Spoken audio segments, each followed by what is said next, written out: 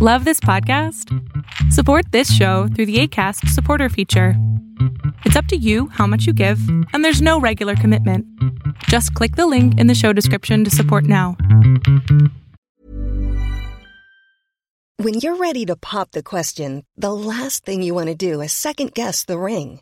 At BlueNile.com, you can design a one-of-a-kind ring with the ease and convenience of shopping online. Choose your diamond and setting. When you find the one, you'll get it delivered right to your door. Go to BlueNile.com and use promo code LISTEN to get $50 off your purchase of $500 or more. That's code LISTEN at BlueNile.com for $50 off your purchase. BlueNile.com, code LISTEN. Quality sleep is essential. That's why the Sleep Number Smart Bed is designed for your ever-evolving sleep needs. Need a bed that's firmer or softer on either side? Helps you sleep at a comfortable temperature? Sleep Number Smart Beds let you individualize your comfort, so you sleep better together. J.D. Power ranks Sleep Number number 1 in customer satisfaction with mattresses purchased in-store. And now, save 50% on the Sleep Number Limited Edition Smart Bed for a limited time. For J.D. Power 2023 award information, visit jdpower.com/awards. Only at a Sleep Number store or sleepnumber.com.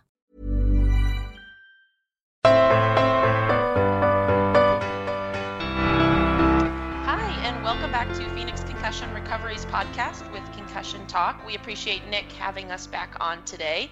I know it's been a little while. We've been a little MIA, so I apologize for the absence that we've had this year. But we are back, and we are talking about POTS.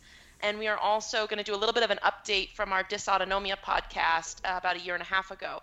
So my name is Lauren Zayaks. I'm a physical therapist and an athletic trainer. I work in Park City, Utah for a hospital network.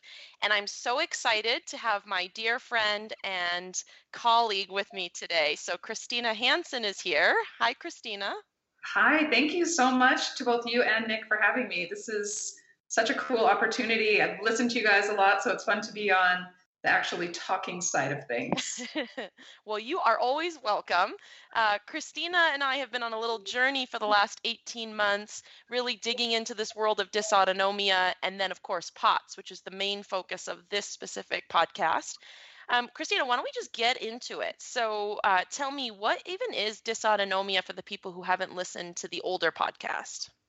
So dysautonomia, in general, dys and autonomia just means an abnormal regulation of the autonomic nervous system, which is all of the things that happen without us thinking about it. So breathing, digestion, sleeping, all of those types of things. And so dysautonomia is that some part of that is not functioning properly. And to oversimplify it, if we think about the autonomic nervous system having two main branches, parasympathetic being that rest and digest, and I also like to add in healing, versus the sympathetic, which is the fight or flight. Those systems start to compete with each other, and they can't figure out, am I supposed to be hot? Am I supposed to be cold? Am I supposed to go to sleep, or am I waking up? Am I extra thirsty? Am I full? Am I hungry? So those sorts of things where they're just in imbalance. Wow, that sounds like a lot. So, what's really interesting in my own looking into dysautonomia, one of the articles that we recently looked at for a journal club was talking about if someone has a stroke, let's say, and they can't move their left arm, they're able to say exactly what part of the brain was involved in that injury, right? But the autonomic nervous system has all these crossovers, and it's like a giant web. And so what I thought was so cool was that when you have an autonomic dysfunction, you can have all this overflow and this overlay of symptoms because it's a matrix system versus just this cell does this one activity.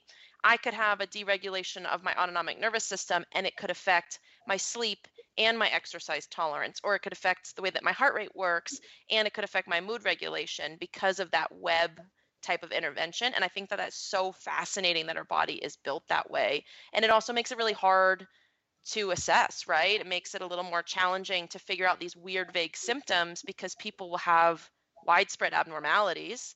And speaking of that, what is the research saying about how long it takes for the average person with POTS to get diagnosed? So there's research, and then also what we heard from the POTS conference, which is it takes an average of 5 years to get a diagnosis of POTS, and an average of 7 to 10 different physicians to get to that diagnosis. And in that time, I mean, you just think about 5 years. How many things, if you're having a hard time managing digestion and sleep and mood regulation and exercise tolerance, like what's going to happen to your whole system by the time you can actually finally get help? So it's staggering. Yeah, I mean, that's so crazy to me to think about because these people end up with all these widespread issues that compound on themselves because they become more deconditioned, their organs start to work even worse. And so by the time they get to these doctors, they get labeled with psychological problems because if you don't know what you're looking for, you might just think, well, this person is depressed or this person is, they're not quite firing on all cylinders, right? And it's really because the medical community has failed them and has completely missed what's going on in that prior 6 or 7 doctor's appointments where this person's undergone all this testing. Absolutely. One of my patients, fortunately, was able to advocate for herself because of her education and training, and kept telling doctors, this is not anxiety. I know what anxiety feels like. This is something else. And it actually took her 5 years to get a diagnosis. And that's with her going to the emergency department, seeing different doctors, seeing different specialists. Yeah, it's a lot of self-advocacy. I thought was interesting at the Dysautonomia International, big plug for dysautonomiainternational.org. They are amazing. It's really been a patient-driven diagnosis for so long. It's been patients advocating for themselves. What I also found really interesting was I was on my Facebook memories this morning, just like helping trigger my long-term memory loss. So I try to look at that every once in a while from my brain injuries. And this morning, 10 years ago, I posted that I was in Boston, there's this thing called Marathon Monday, and it's Patriots Day. The whole town shuts down, and the big Boston Marathon comes through. And so 10 years ago today, I posted that I was at Marathon Monday, and I'm going to have to figure out my blood pressure issues eventually so I can run again. And I was just laughing because it was literally in the last year that I got diagnosed with POTS. So 10 years ago, I posted, can't wait to figure out what's going on with my blood pressure so I can run again. And I only just got diagnosed basically in May of last year. So I just thought that was really ironic because we had this scheduled for today. And then I saw that memory on Facebook. But just a brief history of my own story with POTS. So as you all know, as our listeners know, I've had way too many head injuries, which has impacted me in a variety of ways. And I thought that my exercise intolerance really stemmed from my big injury 7 years ago. And the more and more that we learn about POTS, we're realizing that I have had this since I ran my marathon in 2009 and just had a steady deconditioning. And then, of course, all my head injuries made it worse. And so I'm in the 11-year bucket of going to doctors and probably well over a dozen of them, and ended up having to self-diagnose and force my doctor to co-sign on my diagnosis after I did the test on myself. But it's really interesting because for people with POTS, the symptoms are so vague. And looking back now, my husband used to say things to me like, oh, well, you just can't digest your food and walk at the same time. Like, how in the world is that something that we just assumed was, that's our new normal, So we would go out to eat and then we would want to walk around the city afterwards.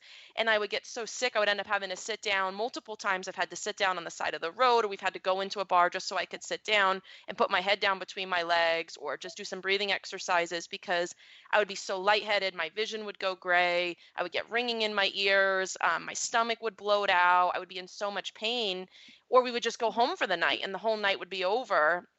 We like Italian food. Heavy carb, heavy meals are really bad for people with POTS. Alcohol is really bad for people with POTS. And so, you go out to dinner in San Francisco and you have an Italian meal and a glass of wine, and then you try to walk around afterwards. And so he would just say, well, you can't do that. Why are you upset? You can't digest your food and walk around. So now we know exactly why that was. It was because all of my doctors missed my POTS and my body physically couldn't do 2 autonomic things at the same time. It couldn't regulate my heart rate and digest my food at the same time. Do you find that other patients will say similar things? Yes, absolutely. Or they'll tell me sometimes they'll have bladder urgency issues, or they really describe being just extra fatigued first thing in the morning. So mornings are really hard for this group of people. Which is why I also like to have them do some of their strengthening exercises before they get out of bed. Let's try and increase that stroke volume. Let's give them a little boost before they get out of bed. 100% of people who have POTS have dizziness. So that is, which opens up a whole other discussion potentially. But yes, dizziness is absolutely a component of something that they will describe, in particular when they're standing up or feeling like they're swimming, and it's worse after exertion, or just extreme fatigue after doing something that used to be fairly simple for them. What would be some of those exercises you might have someone do in the morning? So you said in the morning before they get out of bed, you might have them do some exercises. So what would be something you would have them do, and why? So anything that gets, I like things that if they're lying in bed, something that they can do fairly easily before they get out of bed. So bending their knees and lifting their hips. So like a bridge type motion, or rolling onto their side and doing some leg lifts, or doing just like some pumping of their legs, or getting onto their stomach and doing a Superman or a bird dog. And then before they stand up, doing the squeeze all of their leg muscles together, doing the whatever technique where you cross your legs and stand up, just something where they're helping to facilitate keeping that blood up higher, since their system isn't regulating that as well, and the blood stays pooling in the legs. So all of that first thing in the morning. And I will tell you that what I hear from patients is that they feel like they have more energy in the morning when they do those exercises before they get out of bed. I don't think it has to be very long, 3 to 5 minutes, just something to get the body moving. Mm. You know what I'm realizing, because we're such good friends, we sort of skipped the introductory portion of this. So I want to come back. It's like we're hanging out in between our treatment rooms. So I wanna jump back to, we talked about what dysautonomia is. Dysautonomia is an umbrella term, and then I want to really dive into what the teaser alert. I want to really dive into what Christina was just talking about. But y'all might be listening like, I don't know if I have this or not because I don't know what it is. So we talked about dysautonomia being a deregulation of our autonomic nervous system. Yep. Dysautonomia is really an umbrella term. So what exactly does that mean? And what are some top diagnoses we might see? Like, what's this OH, OI, POTS? Like, what even is all of that? So, so dysautonomia is a term that can be this whole host of constellation of symptoms of all the things that we've discussed. So lightheadedness, dizziness, difficulty with digestion, difficulty with heart rate regulation or blood pressure, excess fatigue, lightheadedness. I said that. And some things that we see in particular. So we generally we're almost the ones to discover it, don't you think? When they're coming in post-concussion, and we're like, okay, so we're already treating your neck. We're working on your vision and vestibular system. And we're just having these symptoms that just feel like they're outside of those buckets. And so also we've changed how we do our testing and have everybody essentially do a Buffalo test. And that's where we really see this in general dysautonomia, and then we treat that. But within that subtype, now we're starting to figure out these people that are having, wait, I'm having you, before you get on the treadmill and walk, I have you sit, check how hard you feel like you're working and what your heart rate is. Hint for me, and I don't know if you see this too. So before I have them on the treadmill, I have them sitting there and I ask them how hard they're working on that 6 to 20 point scale. And if they start telling me, oh, I'm working it at 11, I'm like, oh, just sitting here not doing anything? That's strange. Okay. And I just note it. And then they stand up and they walk from my room over to the treadmill, and their heart rate's well over 100. And when they had been sitting, it was, maybe in the 80s. And I'm like, this feels a little bit different than just regular dysautonomia. Let's see how they do on the treadmill. And that's how we're starting to see more of this POTS-specific type of dysautonomia. And then there are some people who don't quite fit that criteria. So that's the OH, where they have that OI, orthostatic intolerance. And did I answer the rest of your question? So POTS, dysautonomia, orthostatic intolerance, orthostatic hypotension, and then neurally mediated hypotension, which has another name as well. So those are sort of the types that we're seeing in our clinic. But, there's like 50 different diagnoses under that umbrella of dysautonomia. Yeah. So that's really important. I just want to touch on that again. So the 3 main diagnosable conditions under dysautonomia, that where you don't have to have, your sweat glands assessed with little capsules in your skin and things like that. You've got OH, which is orthostatic hypotension. So that means that so the main test for POTS and dysautonomia to determine your subtype is called a supine to stand test. And typically it's done on a tilt table, or you can use what's called the Nassau-Lean protocol, which is about as sensitive as a tilt table, but a tilt table is still considered the gold standard. And so in orthostatic hypotension, what happens is the patient goes from lying quietly for 10 minutes to standing, and they have a drop in their blood pressure. So they don't get that reflexive stability that they should get from their autonomic nervous system. And their dizziness or lightheadedness upon standing is because they actually get an abnormal drop in their blood pressure. So they don't get enough pressure through their system, and their blood doesn't go to their brain properly. POTS, which is the focus of this particular podcast, and we're going to get into a lot more because there's a lot of nuances about POTS, is postural orthostatic tachycardia syndrome. And that means that when you go from lying down to standing up, that same 1/3 of your blood volume goes down into your legs, but you don't have that reflexive squeeze. So you don't bring that blood volume back up into your trunk and into your brain. And so your nervous system says, well, that's weird. What do I do here? And so you go what's called tachycardia. So you get this elevated heart rate. And so for POTS, they have to have an elevation in your heart rate of over 30 beats per minute in the absence of a drop in your blood pressure. So again, POTS, you have to have an increase that's sustained over the 10 minutes of your heart rate that's over 30 beats per minute, and you cannot have a drop in your blood pressure. If you have an elevated heart rate and a drop in your blood pressure, you're orthostatic hypotension. Orthostatic intolerance means you have all of the symptoms of not tolerating standing, right? So you're standing there, you're standing for the prolonged 10 minutes, and you're lightheaded. You might feel like your vision is going gray. You might feel kind of sweaty and clammy, but there's no physiological change to your heart rate or your blood pressure. So you don't tolerate standing, but you don't have POTS or orthostatic hypotension. So that's the main difference between the three big pieces of that umbrella. Would you agree with that sort of quick synopsis of the three? Yes, I would agree with that. I would say you might see slight variations in blood pressure, but there's in there like some criteria has to be less than like 10 millimeters of mercury change between the two.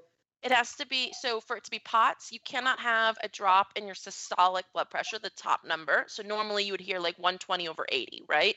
So that top number can't drop more than 20 millimeters of mercury. So you can't go below 100. And then your diastolic can't drop more than 10. So right. If you have a POTS diagnosis, you're on your tilt table test at your doctor's office, and you're in that prolonged standing position, and it triggers symptoms, and your heart rate goes up more than 30 beats per minute or more than 40 beats per minute if you're under 19 years old, and your blood pressure doesn't change significantly, that's POTS. And it's really important that people understand that there is a clear diagnostic criteria for these, because although the treatments are very similar, we're looking for different types of overlay. So POTS has a lot more autoimmune disorder overlay with it. Orthostatic hypotension is a more severe medical diagnosis. So one is more severe medically, one is more important because there's a lot more overlay with autoimmune disorders, and there's more widespread organ involvement with POTS. And so it is important for people to get the right diagnosis, even though ultimately the treatment is very similar for all autonomic dysfunction. So digging deeper into POTS. So we talked a little bit about how the average person gets diagnosed, but we also want to talk about the fact that it's sort of an iceberg. I have celiac disease, so it's really easy for me to think about it this way, but celiac disease is also an iceberg diagnosis. So there's a small amount of people that you can see above the water that are clinical, and then there's a whole host of people that are subclinical, that are under the water, right? The Titanic runs into the part that's under the water, okay? So in POTS, it's very similar. These people typically have these underlying autoimmune disorders. They were okay, maybe they had some POTS-y type symptoms early on, maybe they were never a great runner, maybe they were always a little bit on the tired side, and then they have a triggering event, and that's what makes them clinical, or the piece of the iceberg that's up above. And so it's important to understand some of these underlying conditions. So leading into that, what would be some major underlying diagnoses that people would also have? So I have POTS, I probably also have some of these other things. What is the research saying? So Ehlers-Danlos syndrome is something that, I think the likelihood of developing POTS with just that alone is like 30%. But that in combination with, so having had a concussion as a precipitating event, I think like 11% of the population per Miranda, the article we read recently, it was like 11.4% of people Defant, who had been diagnosed with POTS, felt that it was after their concussion that's when their POTS symptoms began. So Ehlers-Danlos, which is that connective tissue, so people who are really flexible or can dislocate their joints easily, who are double jointed in their elbows or their knees or put their hands flat on the floor, those are people that even if they don't have Ehlers-Danlos, you're just thinking, okay, we have a connective tissue dysfunction. We have more laxity maybe in that venous system. So maybe it's going to be more predisposed to having that distension in the veins of the legs. So other autoimmune diseases, like you had already mentioned that you have, which is celiac or Hashimoto's thyroiditis, or gosh, there's some other like Sjorgen's. Lupus. Yeah. So there's a bunch where people type 1 diabetes, all those autoimmune type things sort of predispose you, almost like this is its own autoimmune response. That's so interesting. So kind of, and it can happen in people who don't have that sort of history as well, right? So like concussion can also be a triggering event. So don't think if you're listening to this podcast, well, I don't have celiac disease. So even though these symptoms all sound like me, I can't possibly have POTS. Well, first of all, there's 49 other diagnoses under dysautonomia. So don't worry, there's still help for you. But also you don't have to have celiac disease in order to get POTS, because like you said, 11.4% of people felt their concussion was actually their precipitating event. And now we're going to hear a lot more about POTS because they're realizing that some of these long haulers from COVID are actually falling into this dysautonomia spectrum and possibly a true POTS presentation. So I think that a disease that was very misunderstood and wrongly labeled for a very long time is probably going to rapidly come to the forefront in the next year or two because of COVID. So that could be maybe a quote unquote positive thing out of COVID is the awareness. I mean, nobody wants someone to have a lifelong condition, right? But if it promotes some awareness and these people aren't just wandering around the earth on their own, wasting their medical dollars, that would be a nice silver lining, I would think, overall. To that note, Epstein-Barr virus is also a risk factor for developing POTS. Yeah, great point. And that lives in your system forever. So that can also be triggered by different events and things like that. So that makes perfect sense. Yeah, great point. Okay, so we talked a little bit about the tilt table test, right? The problem with the tilt table test is that's the gold standard, but the national average wait is between 6 and 9 months. So now you've listened to this podcast in the order that we've done things, which is a little confusing, so I apologize. But you've listened to this podcast, you're like, wow, these symptoms are screaming me. I too can't stand still and do my hair in the morning without feeling lightheaded. I had to put a chair in my bathroom so that I could curl my hair in the morning. Or you're like, man, me too. When I get to the top of a flight of stairs, I feel like my heart is beating out of my chest. Or when I get stressed out, I get this really weird smelling sweat now. Or I can't go in hot tubs anymore, but I used to be able to. I can't take hot showers. I get lightheaded when I get out of the shower. So you've got these weird symptoms. You're like, man, I think that's me. How do I get tested? How do I figure out what's going on? And so the problem is now you've figured out what you need. You've learned how to advocate for yourself. And then you go to call the local autonomic clinic and it's a 6 to 9 month wait. So what we've been finding is there's some other tests that make it a little more accessible.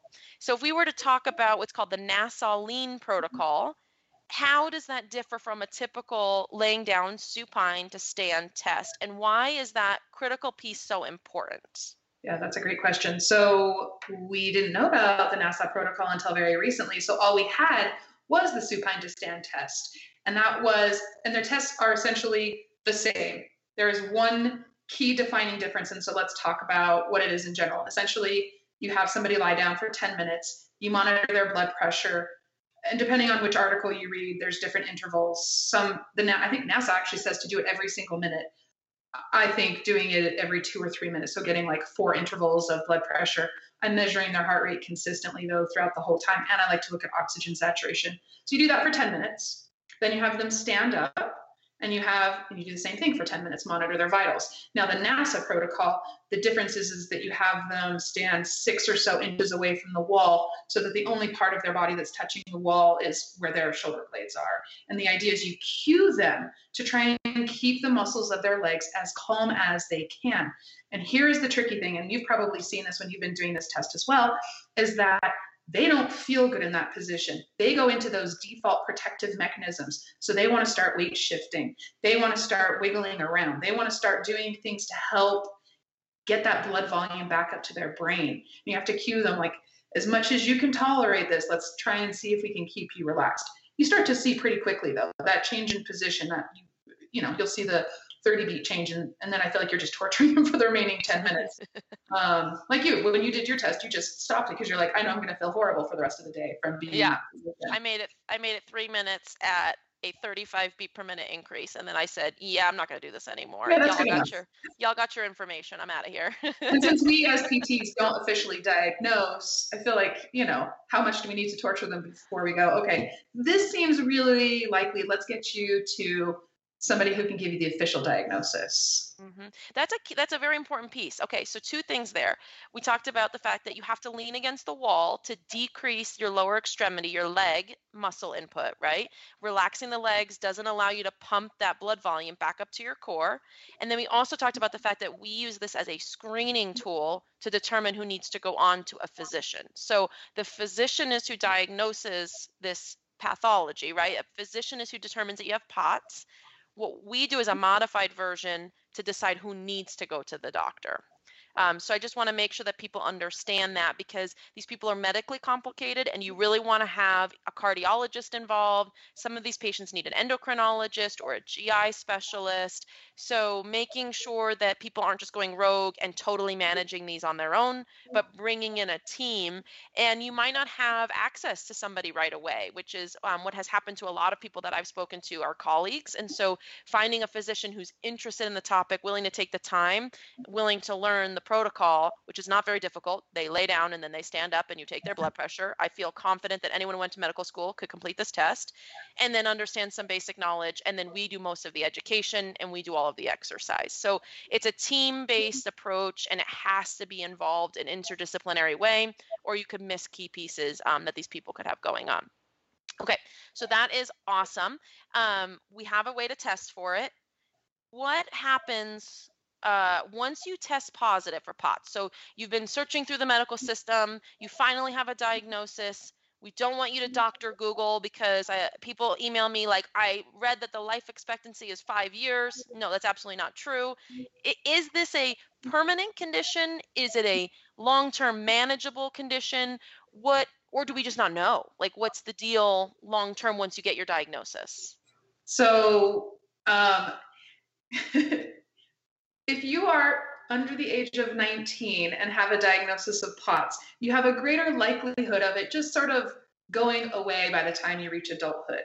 Having said that, in general, though, I would not say that this is something you could go into remission where you don't necessarily have symptoms for, but I don't want to say necessarily it's curative. Would you agree with that as well? My answer is we don't know.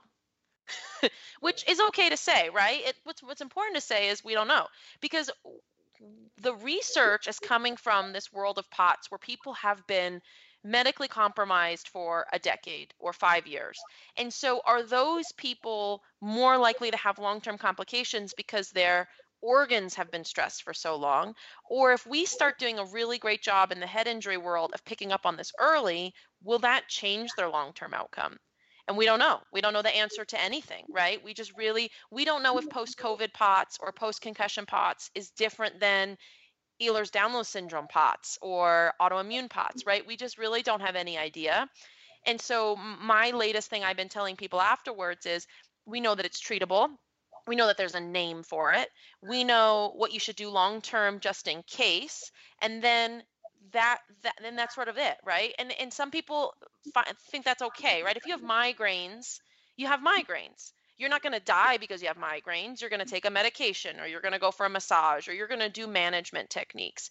And the way that I like to think about my POTS is not as a death sentence, but I like to think about it as access to being able to get healthy for the first time in a decade, and just knowing that my system is going to work a little different than Christina's system. So what I've been telling patients lately is, you're now better, right? So they get better, and we're going to talk about the treatment in just a second, but they get better. And then the last visit, they're like, but what's going to happen in the future? And I don't have a crystal ball, so I don't know the answer to that. But what I tell them is, Long term, let's say you tear your ACL or you break your foot, something happens, right? You're a person on the planet, something's going to happen to you. So you just know that if you miss a week or more of cardio, you're in trouble. Or you know that if you miss more than 3 days in a row of your cardio, you could be in trouble long term.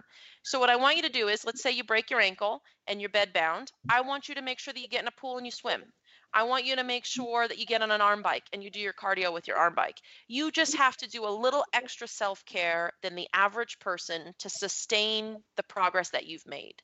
And if you have a relapse, life isn't over. You just go, okay, I know what the name of this is. I know what the treatment protocol for this is. I'm going to get back on the horse and I'm going to start over again and I'm going to get back healthy. And it should happen faster each time you go through that relapse. So I try to tell them I don't know the answer, but even though I don't know the answer, these are all the things you can do long term to preserve your health. You have diabetes, there's treatment for it. You're always going to have diabetes for the rest of your life, right? But you're not going to live a horrible life for the rest of your life. You're going to check your insulin, you're going to take your medication, and you're going to move on.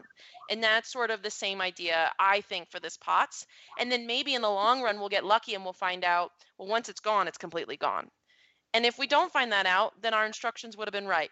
Watch it forever, but don't worry about it. You could slip and fall getting out of the bathtub. Don't worry about getting another concussion. Enjoy your life, that kind of thing, right? So same sort of instructions we've been giving you guys long term for your head injuries in general. It's more important to be active and healthy than it is to sit around and worry about your POTS coming back someday. And I tell a patient something similar to that. And I just think, our prescription, our medication for them is exercise. And you think there's nothing but positive side effects for exercise. So it's like, hey, if for the rest of your life, you just have to make sure you find a way to stay active, like, there could be worse things, to be told. It's not even a medication. You don't have to take a pill. Yeah, exactly. You just gotta keep moving. Yeah. It's great. It's wonderful. And it's a good motivator for someone like me who tends to be a little on the lazy side. I didn't walk the last 2 days. I got to at least walk on the third day. I can't go 3 days in a row. But I would challenge that, because 10 years ago, you were training and running a marathon. Now you've had something for the last 10 years that has shifted even how you think about it. Yeah. So had you known 10 years ago, maybe you wouldn't feel that way about yourself, right? That's a great point. Although I've always been on the lazy side of things. I've always been that way. Okay, so we talked about the symptoms. We talked about my story a little bit, not a ton, but a little bit. What's exciting about this diagnosis is that drugs are the second line of defense, right? So I think that's so exciting. It's not a pill, although in American culture, that is the ideal treatment, is popping a pill, but that is not the first line of defense for POTS. So what would be the first line of defense? And then we can get back into meds a little bit later. Yeah. So I like to tell all my patients to start with compression. So something as simple as putting on compression socks helps to reduce the workload of the heart, so it keeps the blood up towards the brain, so you feel a lot better. Depending on which research article you read, one says that really you should wear compression from the legs all the way up to the low abdomen. One even said all the way up to the xiphoid process. And I think that's just, I think we need to be realistic. I don't know who is actually going to be able to tolerate doing that all the time, especially come summertime. So for me, I feel like our patients are going to be more compliant if we just say, let's just get you some good compression socks and let's get you to where you can tolerate wearing them all day, every day. You don't need to wear them at night, but you need to wear them when you're upright and doing activities. Then increasing water intake, as well as increasing electrolytes and sodium. So there are different supplements, little like tablets and other powders that you can mix into your water and drink those every day. And I know you have personal experience with this, but our patients typically say they feel a heck of a lot better just by increasing sodium and electrolytes. Again, we don't prescribe sodium. We can just recommend these things. Your physician would give you an exact dosage of sodium, but then you can also just increase your sodium intake in foods, which feels like a very strange recommendation to be like, eat more canned soup and eat more ramen noodles or V8, but those are all really good high sodium type foods. So wait, just to interrupt you for a second. When we talk about electrolytes, The amount of sodium these people are allowed to have, these people, myself included, is staggering. Yes. A physician can recommend between 3 and 15 grams of sodium per day. That would be eating 2 cups of ramen noodles, which are 1,200 a piece, every single day, and then some, and then still adding sodium to your food. So it's a lot of sodium. Again, that's why a physician has to recommend it, because that can cause a whole host of health problems. So we recommend, like, I don't get anything for recommending them. I love Drip Drop. It's my favorite one. There are some Nuun tablets that I really like, but it's effervescent, Nuun. They have a little bit of bubbles in them, so sometimes I don't enjoy that. And then there's also Liquid IV, which has the most sodium per package, and you just dump them in water. But to me, I feel like Liquid IV feels like drinking salt water. Yeah, so there's Liquid IV, and I feel like that tastes a little too salty for me, even though it has the most electrolytes in it. So it's probably the best one to take. And you can also dilute it more. So some patients will say, like myself included, that it's a little too salty. And so I put it in like 18 to 24 ounces of water and just drink it all day. But technically on the label, it says to put it in about 8 to 12 ounces of water. So any of those things would be perfectly acceptable. And then when you go to your physician, they might recommend salt tablets. Or some people don't tolerate salt tablets really well. So that's where you could do your V8 juice or your ramen noodles or chicken bouillon cubes or things like that to get that heavy sodium content. And I just want to add to that, I don't think we should get into the subtypes of POTS, but if you have I believe it's the hyperadrenergic type of POTS, that this would not be a recommendation for that. So take all of these with a grain of salt. Forgive the pun, but that's why it's good to make sure that you're working with a physician. Hyperadrenergic POTS is the one that amitriptyline and nortriptyline are contraindicated for. Ooh, so that was the one that we figured out the hard way, because nortriptyline and amitriptyline are the #1 medication used for migraines and sleep, or headaches and sleep post-concussion. And it turns out, because of the anticholinergic effects, if you have the subtype of POTS, it'll actually make your symptoms worse. And we know that because that happened to me, and it was a downward spiral very fast. And so I had to do a deep, dark dive into the Google world and found an article by the NIH that said in one little sentence, these types of drugs could be contraindicated.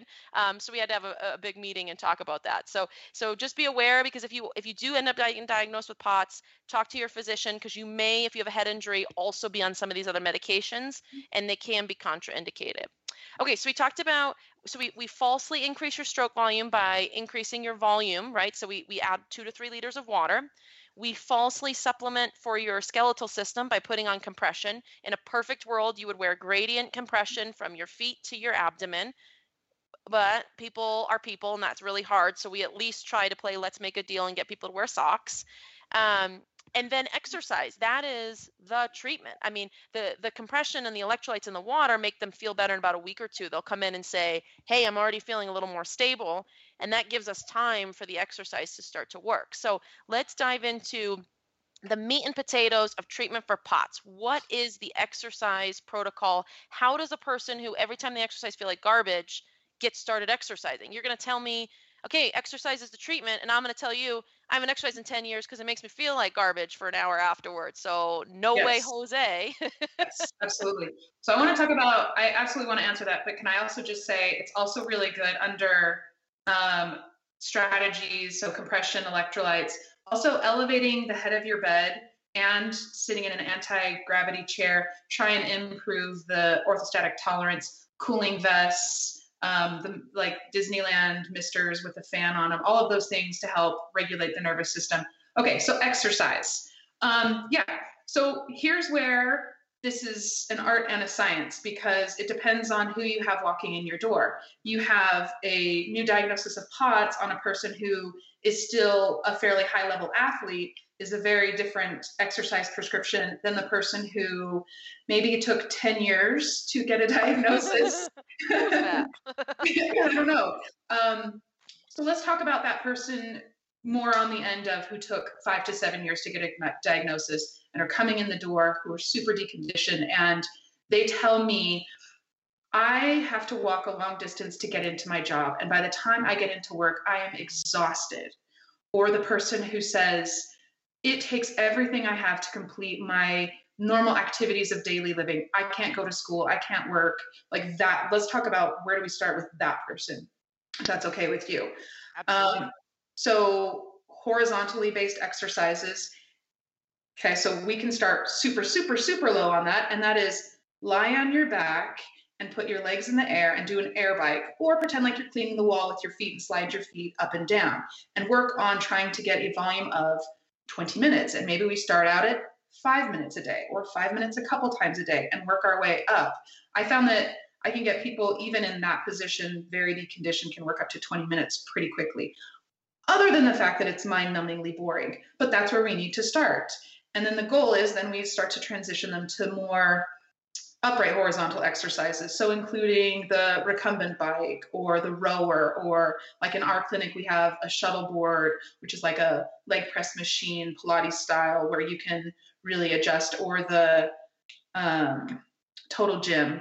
What's his name that used to advertise for that? Chuck Norris. Chuck Norris. How could I forget that?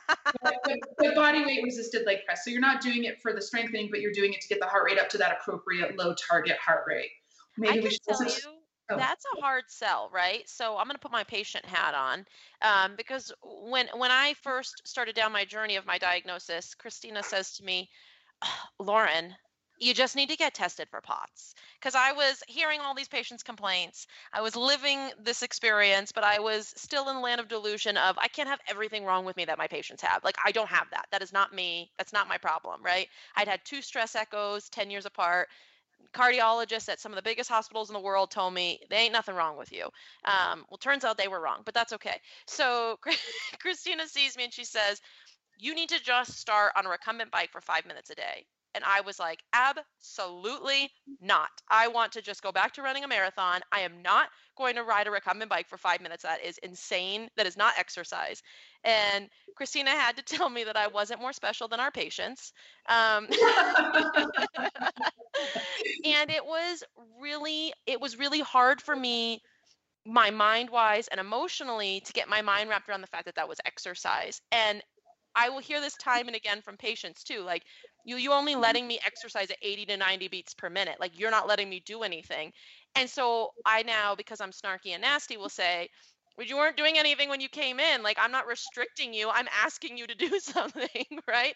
But we just look at it so interestingly as humans of what we diagnose as exercise. But it's really important to understand that if you don't start at the beginning, and you don't lay the right foundation for your nervous system, you're never going to get to the walking exercises. So the laying down, in the beginning, it was a really hard sell for me to try to convince patients that laying down and pedaling their feet in the air was exercise. I felt so disingenuous telling someone to do that. But it is remarkable how much of a workload you can do as soon as you lay down. As soon as these people lay down, the heart rate goes from 110 to 80, and all of a sudden they can sweat. All of a sudden their legs can be tired, not because they're not getting blood flow, but because they're working. And so it's really important, if you're listening to this, that if your therapist or your doctor tells you you have to start with laying down and pedaling your feet in the air, that is where you have to start. But you will be able to get to the point where you can do the activities that you want to do. So that buy-in is so important, or you won't lay the foundation that you need. The other thing that I like to do early on also, which makes them feel like they're doing a little bit more exercise, is I like to get them into the pool. And we're fortunate enough at our clinic that we have this great, warm, comfy, therapeutic pool, and we can have them doing essentially the same thing. Very simple. They could kick their legs. We can have them walking. We can have them doing squatting, lunging, all of those types of exercises. And because they're in water, they're getting that graded compression. They're already having the benefits of the hydrostatic nature of water, and they're getting that blunted heart rate response, and they're upright. So then they feel really good.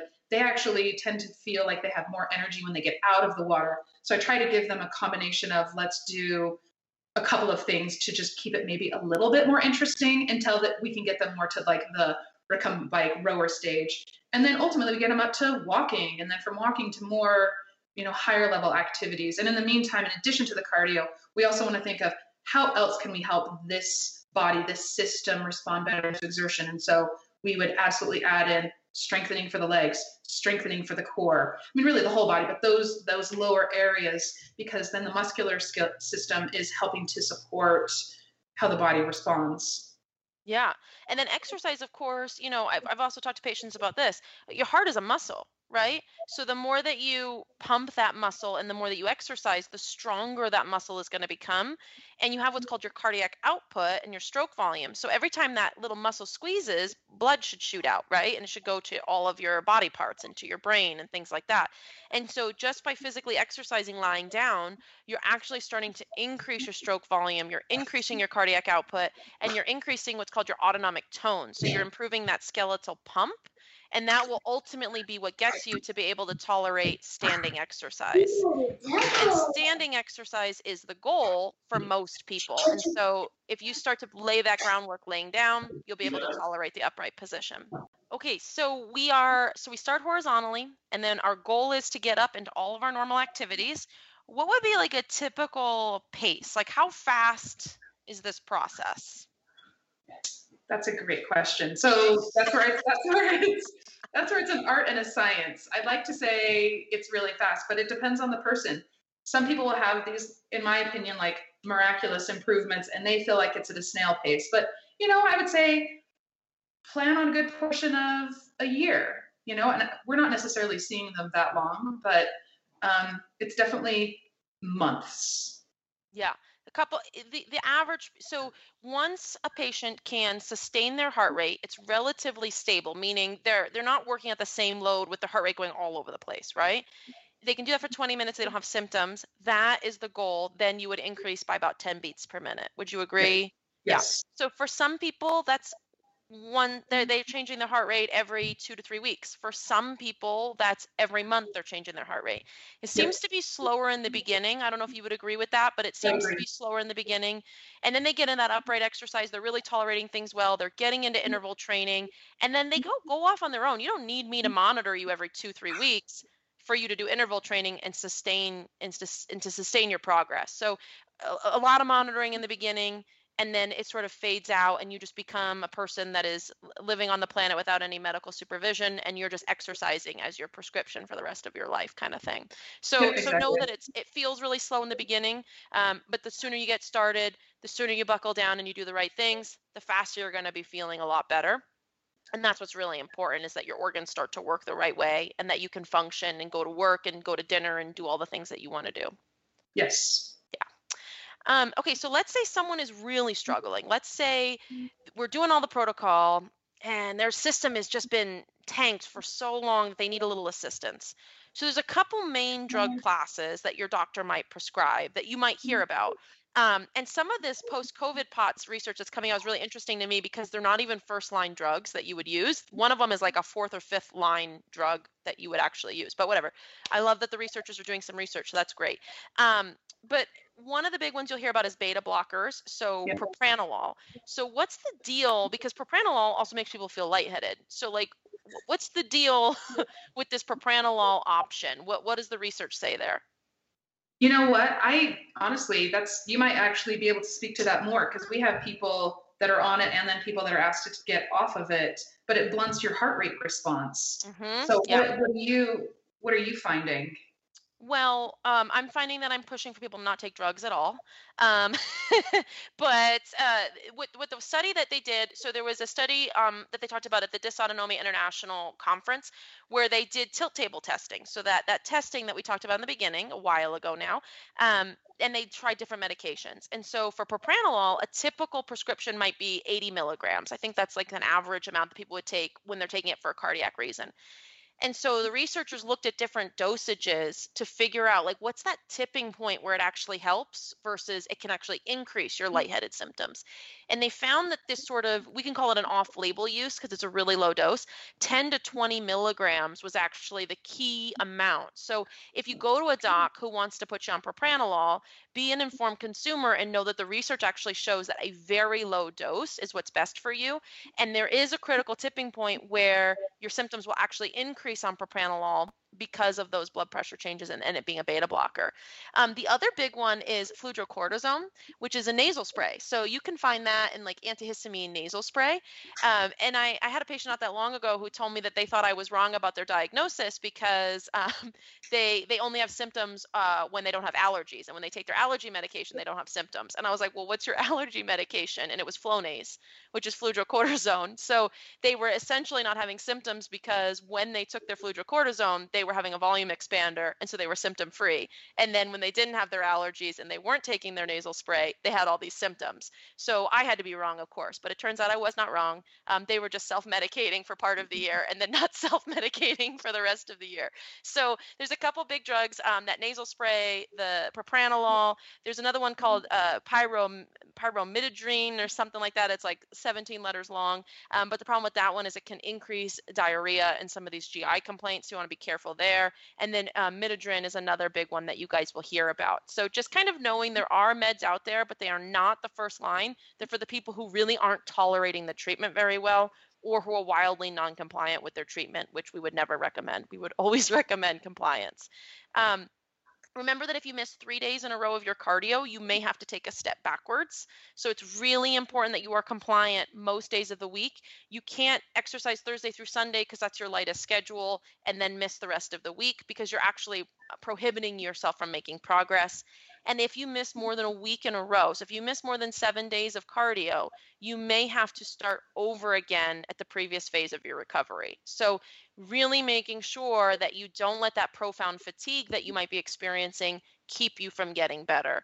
And POTS actually has the same level of disability as congestive heart failure and COPD. So we have to treat these people with loving kindness and understand that their life is just hard and that this profound fatigue really does keep them from being able to do a lot of things. But also we have to have our tough gloves where we tell them, I hear you, I see you, I understand you, but get on your back and pedal your feet in the air and do it at least 3 or 4 times a week and don't miss more than 3 days in a row because you're never going to get better if you don't. So it's that delicate balance of tough love and understanding when they're non-compliant. What are some final takeaways? What are some positive outlook things that you've noticed from working with POTS as we summarize this whole thing up? That people are getting better and they are feeling better and they get their quality of life back. So from a low-level patient who couldn't even shower standing up to completing all of her activities of daily living and getting ready to go back to school, to somebody who can now walk their dog for over half an hour without feeling heaviness in their legs, or having to go and take a nap for 2 hours and being able to complete normal daily life and just sort of put all those symptoms that were preventing them to live the life they wanted to in the back seat. So, if people can get this diagnosis and figure out that this is what they have, I'm very optimistic that people can feel a lot better just by going through this process of getting their exercise tolerance back up. Absolutely. I mean, I could work, right? So also if you're listening to this, understand that you don't have to be so disabled that you can't walk to your kitchen to have dinner with your family, right?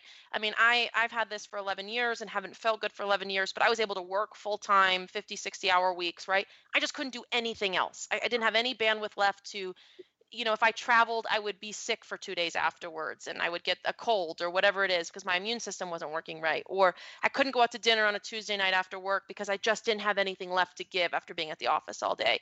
And then you start, so you can be different levels of disability and still have this diagnosis and still be profoundly affected in your life. It just might look different for different people.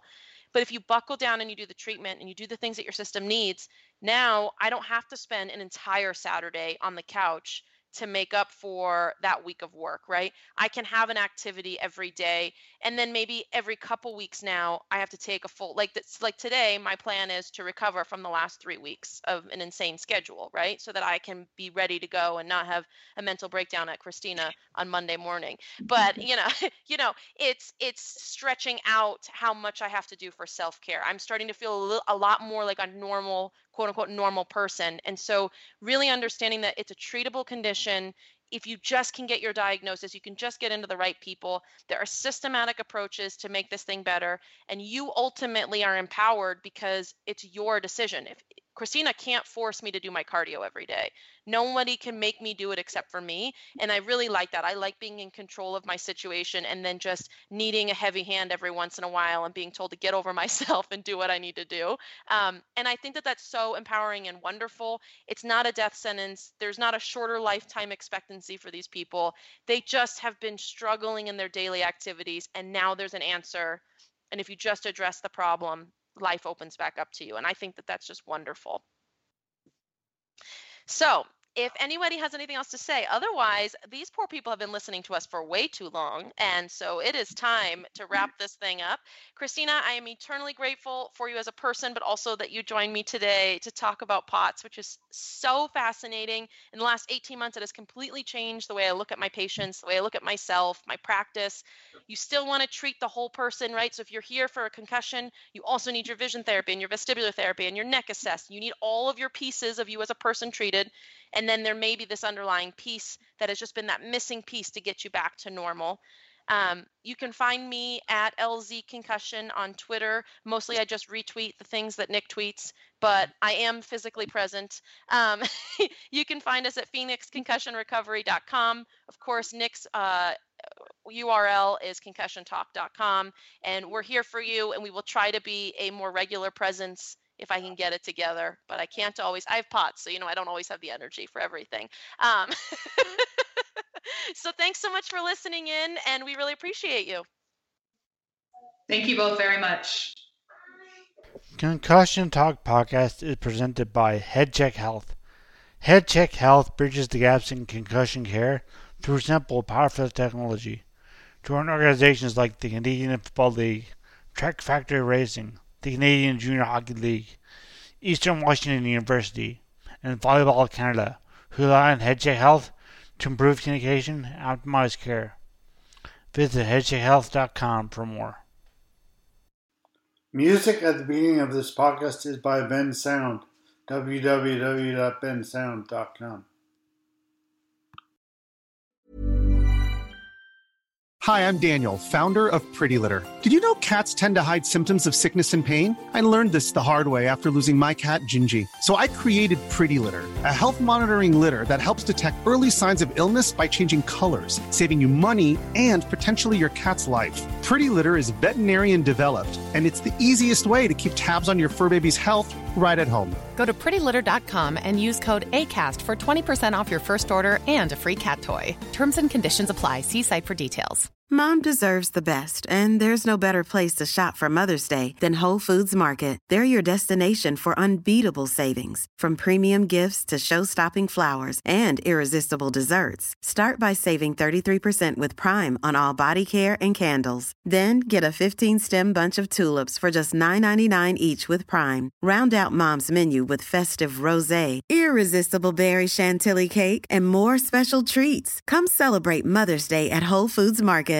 Imagine the softest sheets you've ever felt. Now imagine them getting even softer over time. That's what you'll feel with Boll & Branch's organic cotton sheets. In a recent customer survey, 96% replied that Boll & Branch sheets get softer with every wash. Start getting your best night's sleep in these sheets that get softer and softer for years to come. Try their sheets with a 30-night guarantee. Plus, get 15% off your first order at bollandbranch.com. Code BUTTERY. Exclusions apply. See site for details.